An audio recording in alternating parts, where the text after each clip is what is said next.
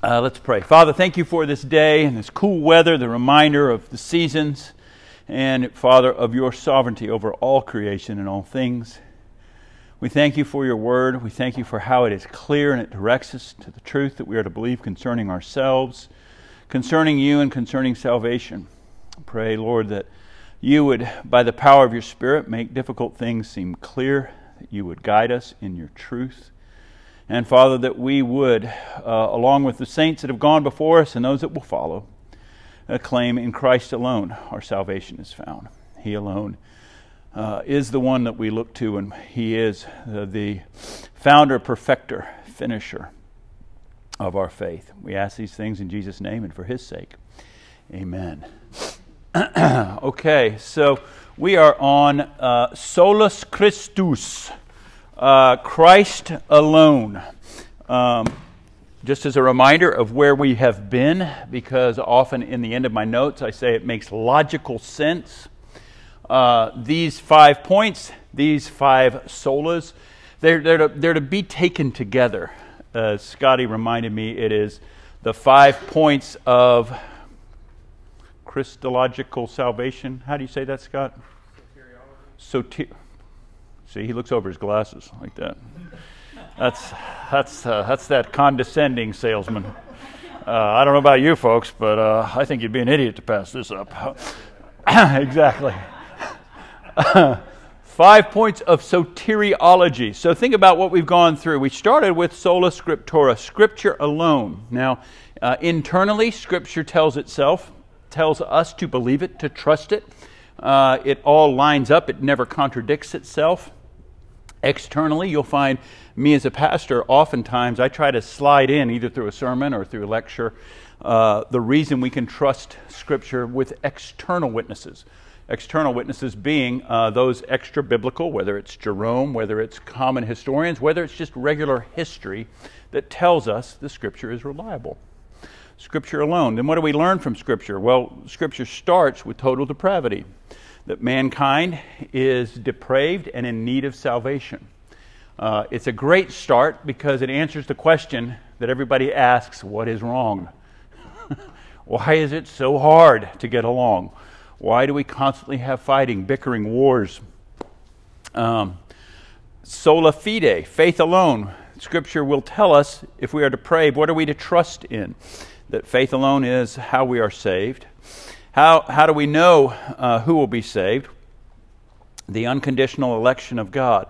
Now, I want just briefly to say that this falls into place because if mankind is totally depraved, if we're unable to save ourselves, if we are unable to be given the directions and follow the directions, if we're unable to keep God's law, then there would be no hope for us. There'd be no hope. And so the beauty of unconditional election, it comes in and bringing God glory and bringing us hope. Our hope is that God will call to Himself a people for Himself. That God, who is rich in mercy because of the great love that He has for us before we were born, it says in Ephesians, chose a people to be His own possession. Sola gratia, grace alone. God elects, but it's not because we did things, not because we deserve it, not because we've tried, but because He is gracious. And then last week, Scotty taught us on limited atonement. Limited atonement is basically saying that what Christ did is limited for His people. Christ's work was for us, for those who believe in faith. His work was sufficient, it had merit, and it is complete, and it did everything it was supposed to do. But it wasn't for everyone in the world. It was for His own people. And so that leads us into this morning's Christ alone. So under solus Christus defined, we've been working out this long definition, saved by grace alone, sola gratia, through faith alone, sola fide, in Christ alone, sola Christus. So this morning we're going to talk about what it means to have our faith in Christ alone, by Himself only. I printed some scriptural proof in there, John 3:36.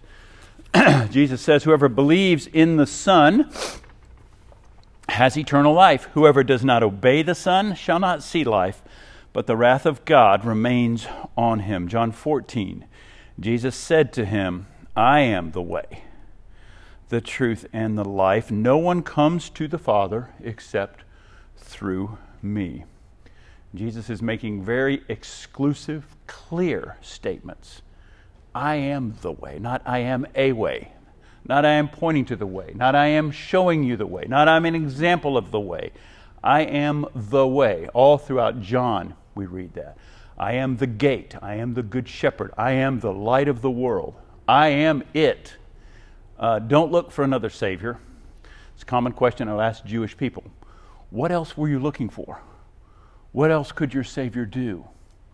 Are you still waiting for this Messiah to come?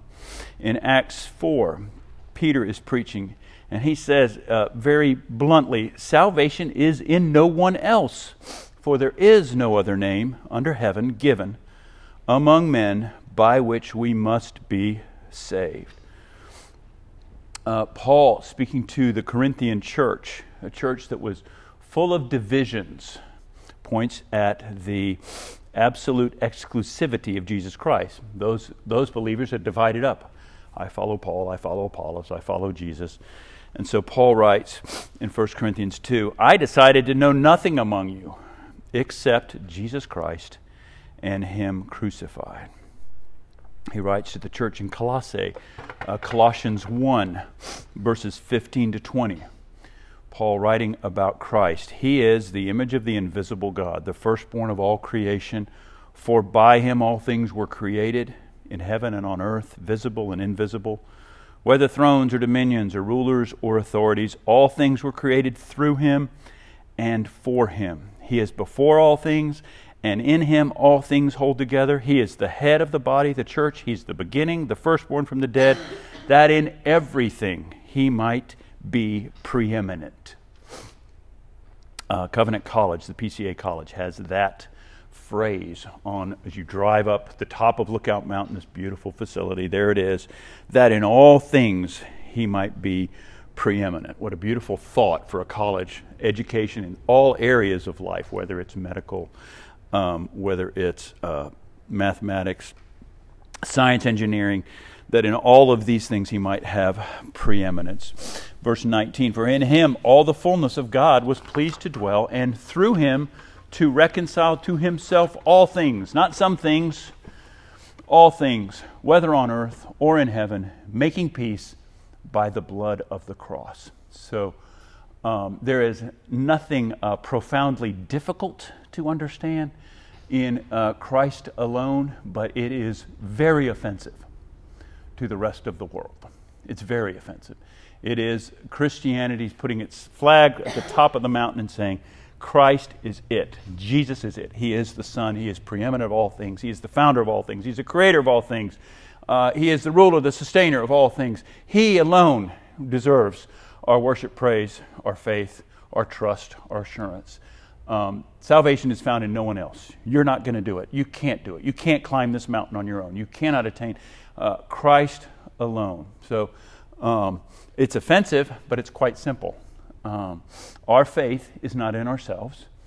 Our faith is not in how good a week we had, what we know, what we've done, whether we've been baptized, whether we've taken communion. Our faith is in Christ alone. What has He accomplished? It's very purposeful that you leave, when we do worship, you leave having nourished yourself on the bread and the wine, that you leave saying, I am resting this day and every day on what Christ has accomplished. One more scriptural reference in Colossians 3. He's pointing to, again, this finished work says, if then you've been raised with Christ, so our faith unites us to Him. So faith alone in Christ alone unites us. And so Paul speaks there of Christ being resurrected as if we are resurrected with Him. In verse 1 of chapter 3, if you've been raised with Christ, seek the things that are above. This is the portion of his letters, and you'll find this in all of Paul's letters, that he starts with all these statements of truth, indicative statements. Christ is in you, Christ has done this, Christ is this. And then he goes to imperatives. So He always he gives you this foundation of who you are before he says, do this. You are, therefore do this. You are, you do belong to me, therefore you're empowered to do this. And that's chapter 3. Seek the things that are above, where Christ is seated at the right hand of God. Set your minds on things that are above, not on the things that are on earth. For you have died, and your life is hidden with Christ in God. Colossians 3:3 and 4 is the memorial service message for my dad, who has not yet passed. But he has told me, this is it. This is the passage I want you to preach on. This is what I want you to speak on. This is what I find great hope, my son. Not in, I planted this church. Not in, I was a faithful father. Not in, no, my life is hidden with Christ in God. And then verse 4, when Christ, who is your life, appears, then you also will appear with him in glory.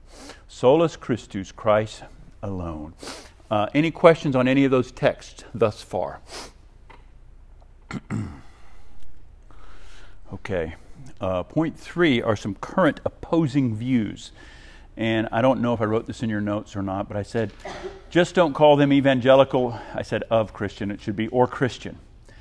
These are not Christian views. They're sub-Christian views. Let's try to make God more fair. So this idea that it bothers people, that these doctrines bother people, that they don't like it. Most people don't see how extremely arrogant that is, to say, I am going to judge God. He is not doing this right. This is not fair. We all deserve this. So there's these current opposing views, and I think one of the guiding principles is let's try to make God more fair, but really what they're doing is let's try to make ourselves more important. Let's try to put more of the work of salvation on ourselves. Because I know good people that are trying to earn their salvation. Let's put more of it on ourselves. And as a result, what happens, the more you believe it, the more that you feel, I have a say in my salvation. I've earned my salvation. I've secured my salvation. The more arrogant and proud and self-righteous. And the more we put away the grace of God. And so these opposing views. The other one, what about those who haven't heard? So in a sense, they treat salvation as something to be lost, not what Jesus has won. So there's this view, a human being comes into the world and they all deserve this chance to be saved. They all deserve this second chance, this third chance, that there's something deserving in our nature. The problem is that's not what Scripture teaches. Scripture teaches we are born as children of wrath. We are born as enemies of God. And these other points that we've gone through, God in His mercy is rescuing enemies. We have to see it that way. Not a human being comes in as this blank slate that deserves every chance to choose God. So these opposing views then, I've got them in 4 different ways. There's a Christ plus, which is probably one of the most prolific views that we run in our culture today, that salvation is Christ plus. Jesus does this, but we have to do that. Christ plus my good works. Christ plus my efforts. That's why it's important that last week we had limited atonement. Christ's atonement was sufficient, and it was for His people. He didn't just set a path that we would walk, that we would start earning our way. It is Christ only. So Christ plus good works, Christ plus baptism. You might run into that. People like, I'm saved because I was baptized. And they'll point to that. I was baptized as a child, therefore I'm good. I got my name put on the little list. I've got a plaque at home. They wrote it in my grandma's Bible and signed it, so I'm good to go. Christ plus sign gifts. I've heard that before. You're not sure you're saved unless you can speak in tongues. You're not sure you're saved, unless you can have these miracles performed for you. Unless you can understand how to speak in tongues. So, gifts of the Spirit, I've heard that that's what saves you, or it's a sign of your being saved. And I think I was going to put this question at the very beginning. But if someone was to ask you, so think about this, and maybe we'll talk about it when we come back in January. If someone was to say, hey, what is the minimum requirement to get to heaven? I thought about that as a teenager for sure, because I kept thinking about all the things I don't get to do and get to have. And like, how can I be sure? And what is the least? What is the least amount that is necessary for me to get into heaven? So these opposing views, any Christ plus view is undercutting the in Christ alone. Any questions about that thus far? Another opposing view is a rudimentary faith in what can be known is sufficient. So God is going to look at people, here's how I've heard it, God is going to look at people at the end of time and say, well, how much did you know? Well, okay, you're on this island and you got poor theology, or you got no theology, or everybody around you worshipped condors. How much could you know? How much can you be, in a sense, responsible for? And so prominent writers will write things like this, that God is not going to hold people accountable for something they didn't know. Which is, again, it's weird, it's not logical. It is us, again, saying, we don't like your ethics, God. It doesn't seem that you're fair to us, God. But let me tell you, if you don't know what the speed limit is and you're driving 90, you can't tell the officer, I didn't see the sign, I don't know what it is, I didn't know murder was illegal, I didn't know, oh God, that worshiping the stars, the moon, and your creation, it's just ignorance of the law is not an excuse, but that's a common one.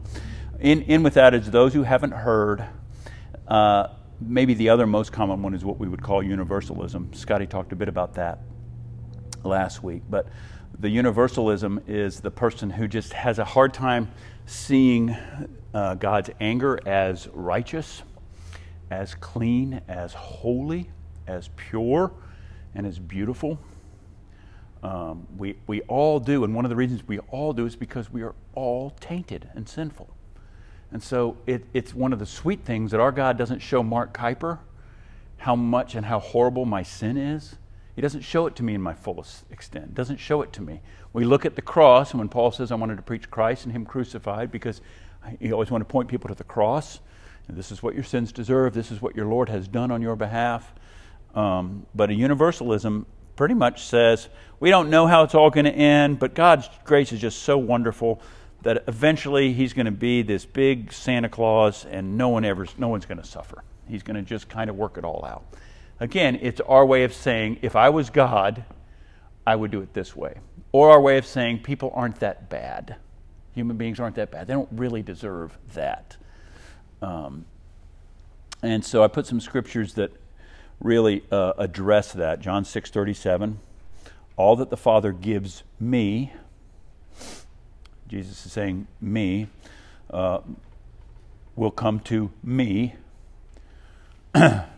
Now, again, all of these points come together, right? The Father gives me, the Father predestined, the Father effectually called in the Spirit. They have come to me in conversion, repentance and faith, but it's because the Father gives them to me, and whoever comes to me, I will never cast out. There is no one on the planet who has ever been born or ever will be born that will be turned aside when they come to Jesus. There's no one that is seeking Him that will be turned aside. And all of a sudden, the book comes up, oh, I know you really wanted to be saved. I know you really wanted to repent, but your name wasn't in here, so sorry. That doesn't happen. It's not going to happen. John 10, my sheep hear my voice, and I know them, and they follow me. John 6:44, no one can come to me unless the Father who sent me draws him, and I will raise him up on the last day. Romans 3, none is righteous. No one understands. No one seeks God. They've turned aside. No one does good, not even one.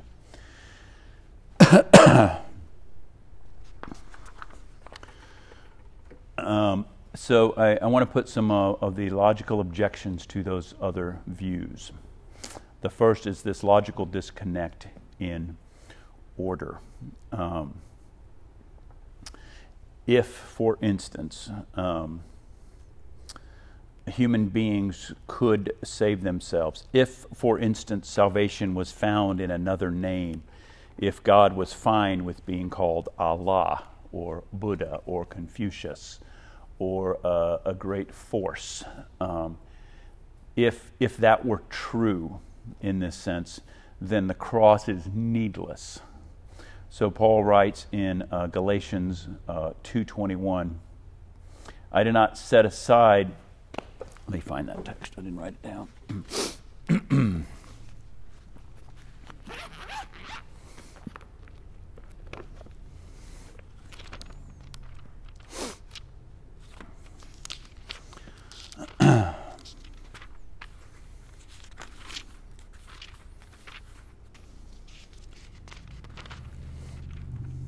Galatians 2:21.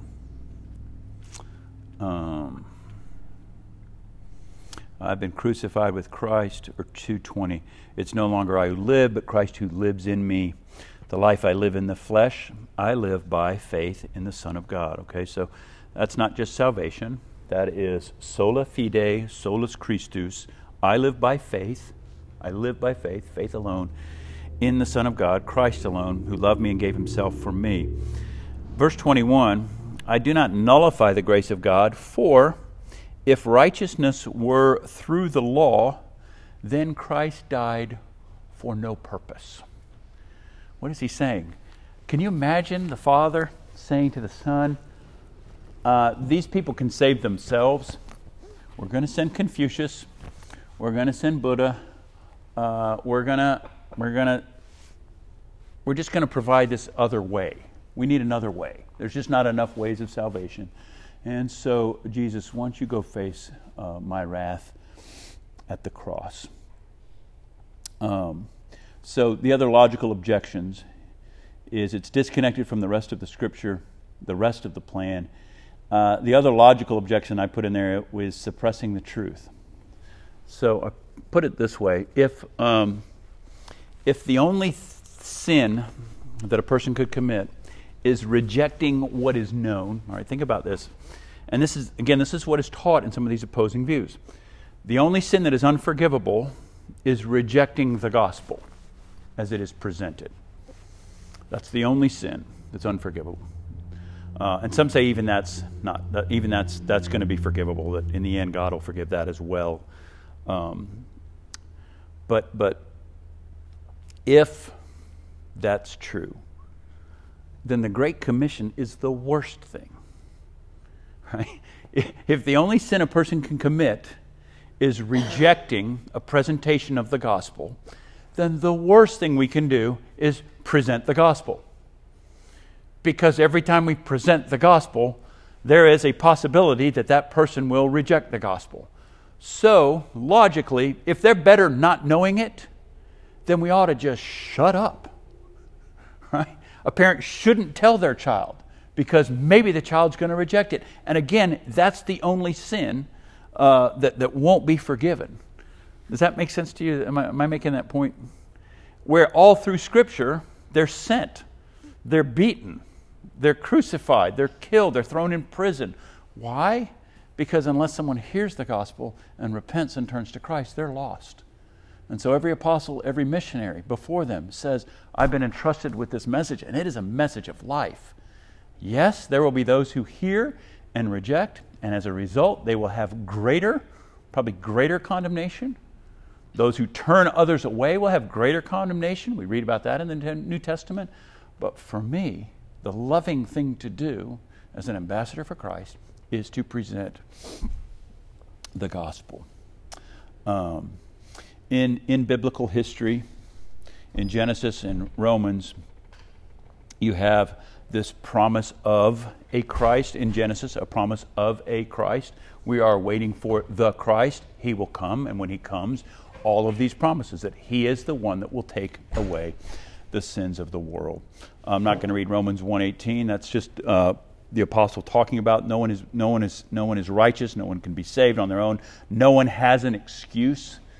So that text, and we'll do Romans after we do 1 Timothy. So sometime 2022, we'll study the whole book of Romans together. But in Romans 1:18-23, the apostle basically lays out all other systems and comes to that conclusion. The religious, the irreligious, the ignorant, and the Jew, no one has an excuse before God. And then let me close with this Hebrews 9, verse 27. Just as it is appointed, we'll go to verse 26.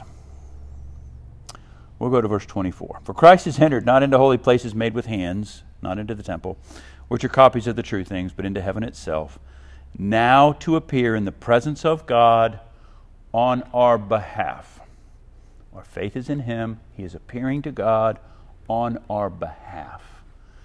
Verse 25. Nor is it to offer Himself repeatedly, as the high priest enters the holy places every year with blood not his own.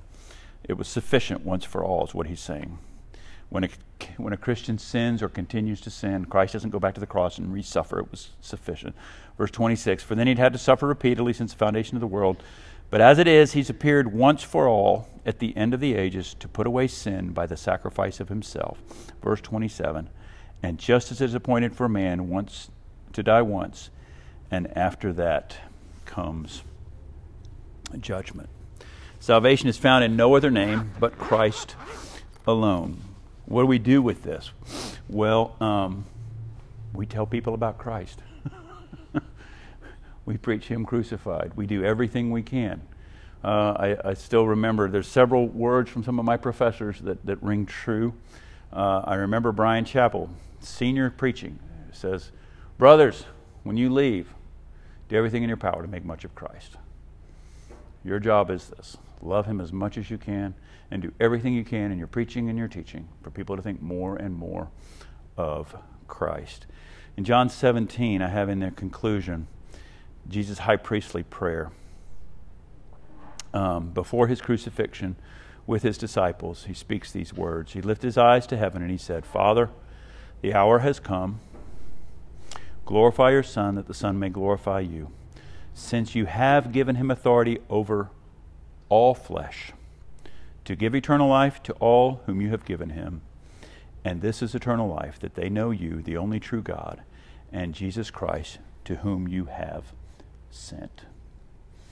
Salvation by faith alone, in Christ alone. Let's pray. Father, we thank you for the work of Christ, and we pray that we would be students of it, that it would give us great comfort, assurance, and peace.